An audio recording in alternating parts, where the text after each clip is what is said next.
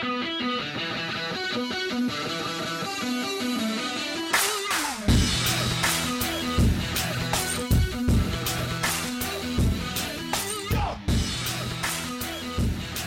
right, guys, welcome in to today's episode of the Southeast Tubes podcast.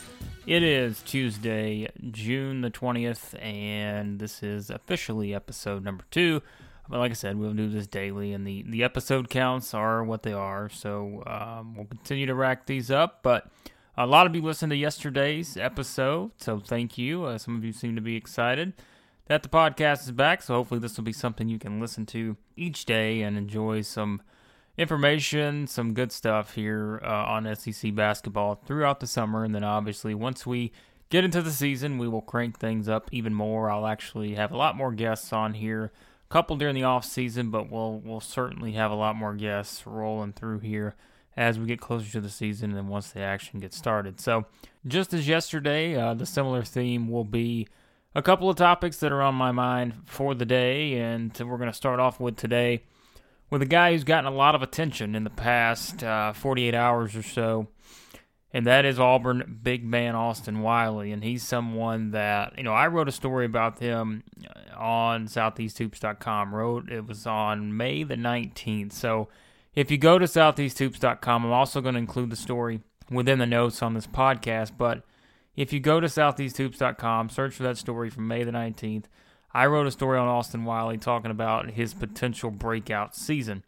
Now, it's pretty clear that as we see him at this U19 camp in Colorado, hearing a lot of things out of there, seeing a lot of things on Twitter, this guy is the real deal. I mean, I think we knew that coming in. And you just have to remember, last year when he stepped on the floor for Auburn, he was a young kid. I mean, he was 17 years old coming in last year. And then what happened was he got more experience. He was able to get his feet under him a bit as he played through the games. But one of the things that Bruce Pearl talked about whenever I talked to him last season was he just hadn't had that time yet in terms of being around the guys, maybe building that chemistry within the team. And what I looked at when I talked about in the story that I wrote on SoutheastHoops.com, I think the biggest thing that was going to benefit him would be the off-season strength training, getting a full off-season under his belt of college strength training and being able to really, he's already a great physical presence. I mean, that's just something you can't teach.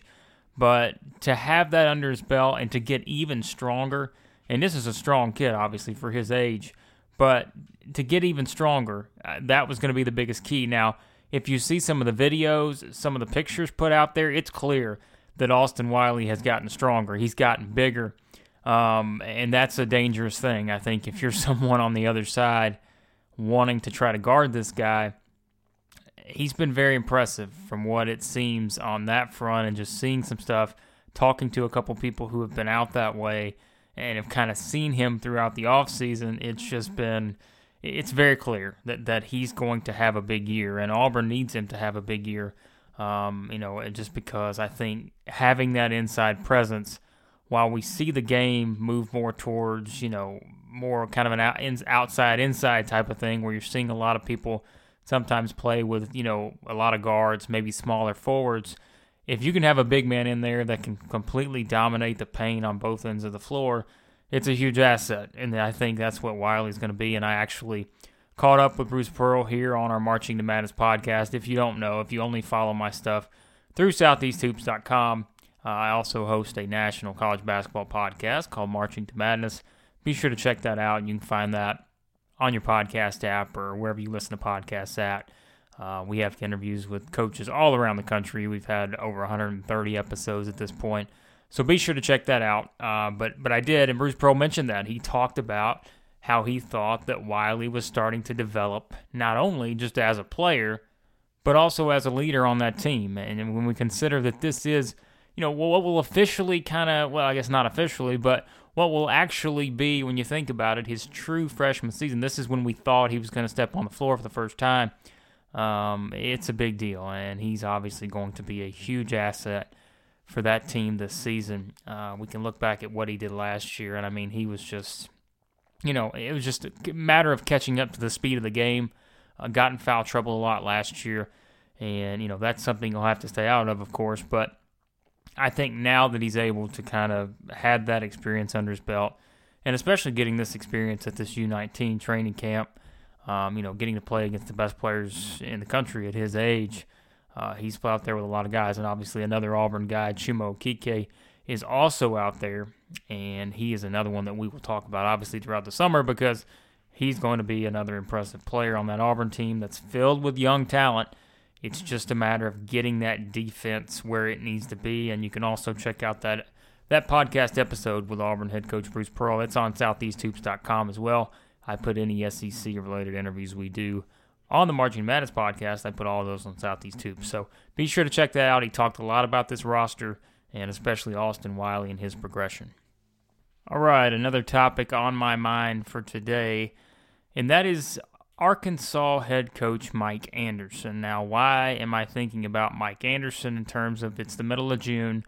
What's the big deal? Well, as I study this Arkansas team, you're going to see Arkansas, I think, be in the NCAA tournament. I just think, when I look around at this team, when you look at the makeup, they lost Moses Kingsley, they lost Dusty Hannas. Those are two guys that did a lot for that program.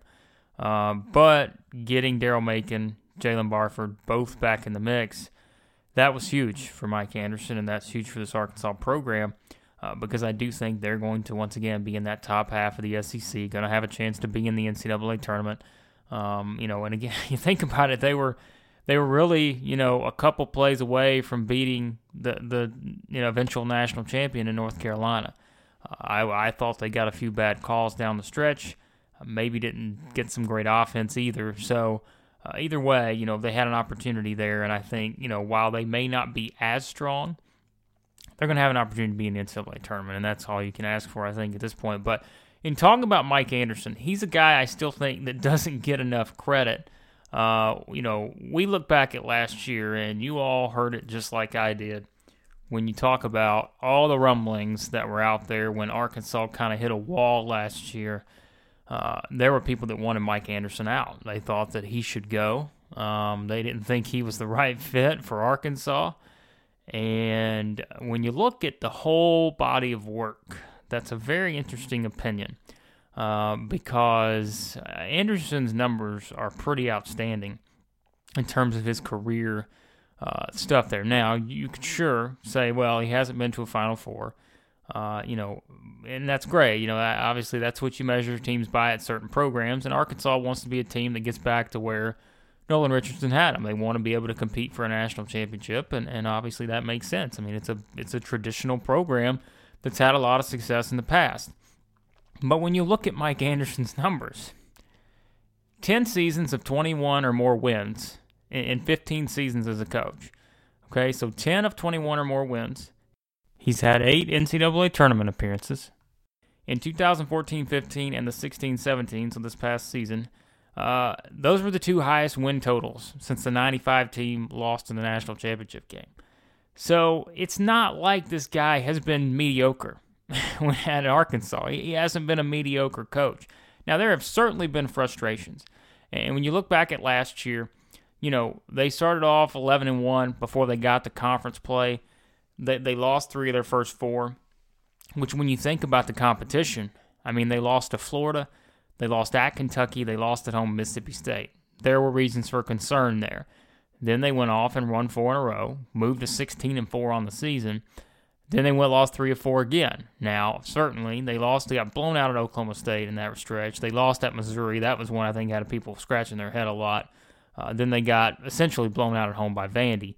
And so at that point, I think it kind of reached a stage where people were a little frustrated and didn't know what to expect from this team. Well, and I was one of those people. I wasn't sure how they were going to respond.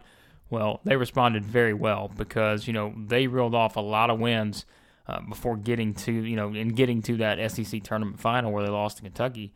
And then, like we talked about a minute ago, that loss to North Carolina in the second round. But they finished the season very well. And maybe that builds a little momentum coming into this season. And to go back to Mike Anderson, it's funny just to think about that.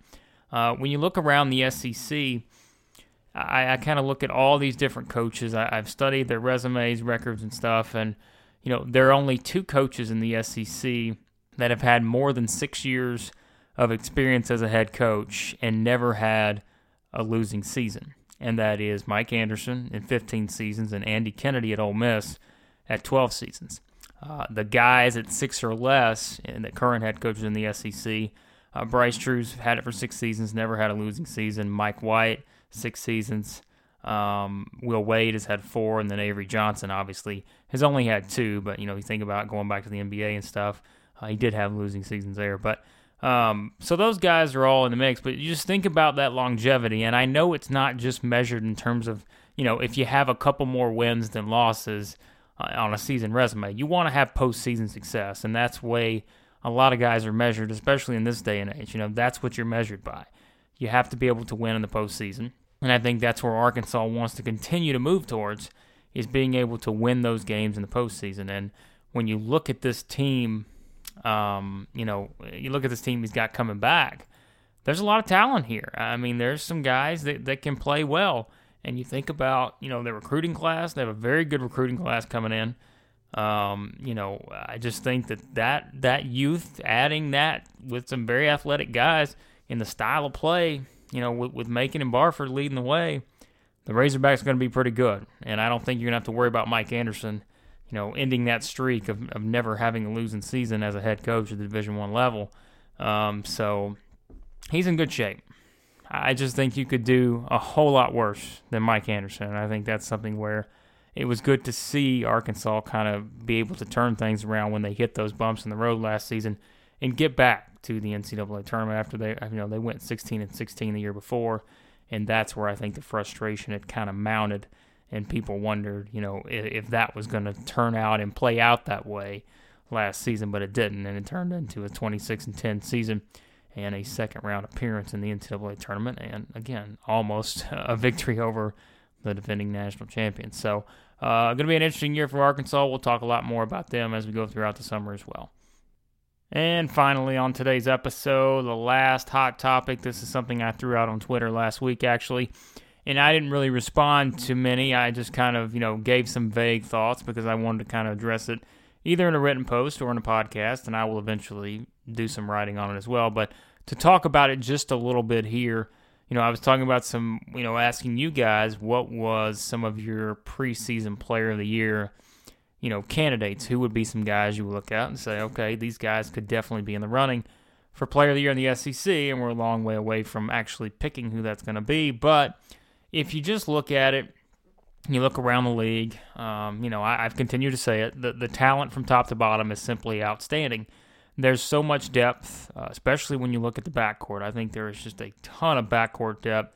There are some great guards in this league, and it's going to make for some interesting matchups all season long throughout the conference. But in talking about player of the year, if I had to pick today, so if I had to say, okay, as of today, this guy is my front runner for player of the year, I would go with Deontay Maton. I just think that if you think about the numbers, he, finished 4th in the SEC last year, 18.2 points per game. Yet he still kind of flew under the radar, if you think, from a national perspective. I kept talking about how he's one of the most underrated players in the country all year long. So he averaged 18.2 points per game last year, and that was having J.J. Frazier around him, who, was another guy who averaged a very high point total. Frazier's gone, and Maton's going to have to take on an even larger scoring load, and I think that's where you're going to see him really bump up, possibly 20-something points a game. The only question I have about whether he should be the top choice right now would be how well is Georgia going to do as a team. And we'll dive more into that here throughout the summer, but I think that's the only question mark I have. I think in terms of being able to produce the numbers, being able to be a guy who consistently, game after game, is the guy, on the floor, I think Maton is probably a good choice right now. A lot can happen, certainly, until the end of the season, but just on paper, I think Deontay Maton would be an excellent choice. And again, if I had to pick today, that's who I would pick. as the SEC preseason player of the year. Now, to go down the list, the other guys you consider, and again, I don't think it's a clear-cut choice. I'm not saying that Maton is my clear number one by, a mile. That's not the case. There are so many different directions you could go here. If I went down the list just in terms of kind of what I would think in terms of tiers, the next thing I would look at would be, okay, well, you got to look at somebody from Kentucky. Because you expect Kentucky to be, number one. You expect them to be 1, 2, whatever. But there's going to be someone from Kentucky in the mix because when you're a team that has top 10 potential, top 5 potential, you're going to have a guy that's going to be able to stand out on there and certainly make the case for Player of the Year. And I think you could look at guys like, Hamidou Diallo, Kevin Knox. Those may be the first two that would jump out at you as the most likely candidates from the Wildcats. And then going down the line from there, Kayvon Allen, I think, is someone that will be in the mix. I mean, you think about his numbers last year. He was able to score the ball. If he can consistently shoot the ball this year, he's going to be that driving force for Florida. And they're going to be a potential top 10 team. They're going to have that kind of makeup. And so he'll certainly be in the mix. I think if you look at Texas A&M, there's a couple guys there, Robert Williams, Tyler Davis. Those two are going to get a lot of attention. And my only thing with Texas A&M is they have so much balance. They're going to have a starting five that's going to have, with guys, everybody in the lineup will have potential to score at least 10 points a game. And that's where you look at the numbers and say, okay, well, are they going to be able to get the numbers they need to be in consideration? And they're still going to be, no matter what their numbers are, because Robert Williams, as I continue to say, he's a top draft pick next year.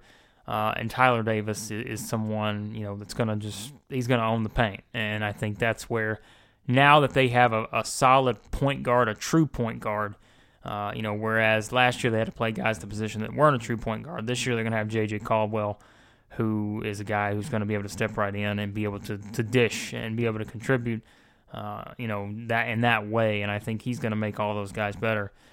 So those are two guys to look at. And then, you have to look at the other freshmen around the league. Certainly you start with Michael Porter Jr. at Missouri, depending on how far Missouri comes along. And, if you look at it today, this is a team that I would also put in that NCAA tournament discussion when you think about everything they've added this offseason, what they have coming back. Michael Porter Jr. is a special player, and you can check out had a podcast with Missouri assistant coach Chris Hollander. That's also up on southeasthoops.com. He talked about what makes Porter such a special player. So be sure to listen to that. And then, if I look at another freshman possibly around the league that could be in that mix, I think you would have to look at Colin Sexton at Alabama. Because Alabama is going to be, like I talked about in yesterday's episode, talking about Dante Hall, Alabama's going to be in the mix. They're going to be right up there in that top tier in the SEC. And I think Sexton's going to be the guy that kind of is the catalyst for everything that happens there for Alabama. And because of that, because of his scoring, his passing, all the things that he's able to do on the floor, he's just a true playmaker. He could find himself in the mix as well. So there are a lot of good candidates around the league. That's the summary of this, is there are so many different directions you could go. And like I said, I like Yante Maton. I think he's a guy who's just going to have monster numbers this year as long as he can get some help around him and have somebody like Frazier. And there's not going to be anybody on Georgia that's going to be able to just step in and be J.J. Frazier. But if they can have somebody that can make sure that Maton gets a touch on every single possession, I think his numbers are going to be simply through the roof. And he's going to have an opportunity as long as Georgia is able to kind of stay in that upper echelon of the SEC. And that's going to be challenging to do when you think about losing Frazier and having everyone else, all these other teams that are just taking seemingly a big leap forward. So it's going to be interesting to see how that plays out. A long way away from that, but if you haven't shared your thoughts on the Player of the Year potential candidates yet, just do that on Twitter. You can hit me up at @TheBlakeLevel. If you don't follow me already, be sure to do that as well. A lot of SEC stuff on the way. That'll do it for today's edition of the Southeast Hoops podcast. Thank you as always for supporting SEC Hoops. Thanks for supporting Southeast Hoops. And I will talk to you guys in tomorrow's podcast.